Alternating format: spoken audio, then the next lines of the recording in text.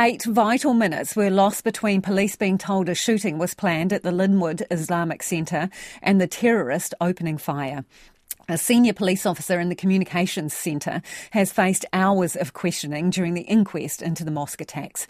Timothy Brown was in court. The flag was raised by a parliamentary staffer who was reading the terrorists' manifesto and called police. But the message wasn't passed on to frontline staff at the time. Inspector Ian Harris told the council assisting the coroner, David Bolt, police treat threats as genuine until proven otherwise. But you didn't treat this one as genuine until proven otherwise, did you? I'd say we did, yes. Well, the thing is, if you did, I think that probably makes it even worse, because nobody took any action whatsoever as a consequence. Mr Harris argued action was taken as a result of the information, but it was limited to within the communications centre, something Mr Bolt wanted explicitly noted. But it didn't involve sending police to the Linwood Islamic Centre to protect the people there from the terrorist who you'd been informed was going there? Unfortunately, no.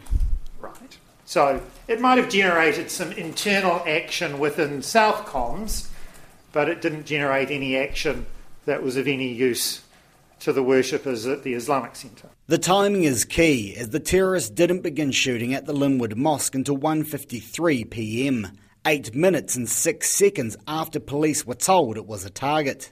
The information from the Parliament staffer was also classified as Priority 2, meaning it was missed by the 3 police staff reviewing information coming in about the ongoing terror attack. Mr Harris has refused to call Priority 2 classification a mistake, which has led to, at times, confrontational questioning by Mr Bolt and other counsel. All right, let's just take a step back. I know you're really desperate not to acknowledge that a threat of a firearms attack should be an automatic P1. But let's think about another kind of threat. That's certainly not what I've said, that the threat of a firearm attack should not be an automatic P1. Should the threat of a firearms attack be an automatic P1? Because that could shorten this conversation a lot. Mr Harris says it isn't such a simple question. But, while he refused to call it a mistake, recently retired Metropolitan Police Superintendent Julian Platt has no such qualms. Mr Bolt read his words to the court. It was an error to enter the event as Priority 2, especially when at the same time the police were receiving numerous calls about the firearms attack at Masjid an-Nur.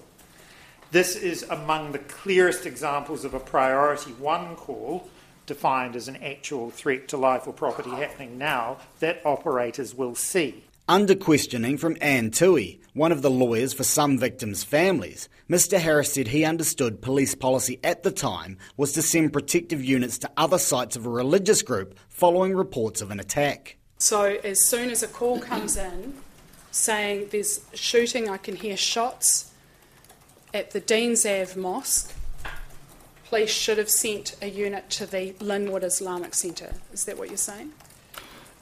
Absolutely, in hindsight, that would be what we should have potentially done. Mr Harris says the dilemma for police staff is the availability of resources and whether they can be safely deployed.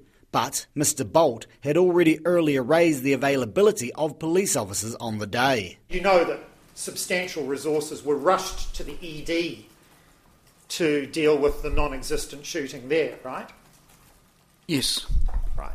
7 people were murdered at Linwood Islamic Centre. Officers arrived at the mosque only 3 to 4 minutes after receiving reports of shots being fired there. The inquest continues tomorrow. Timothy Brown with that report.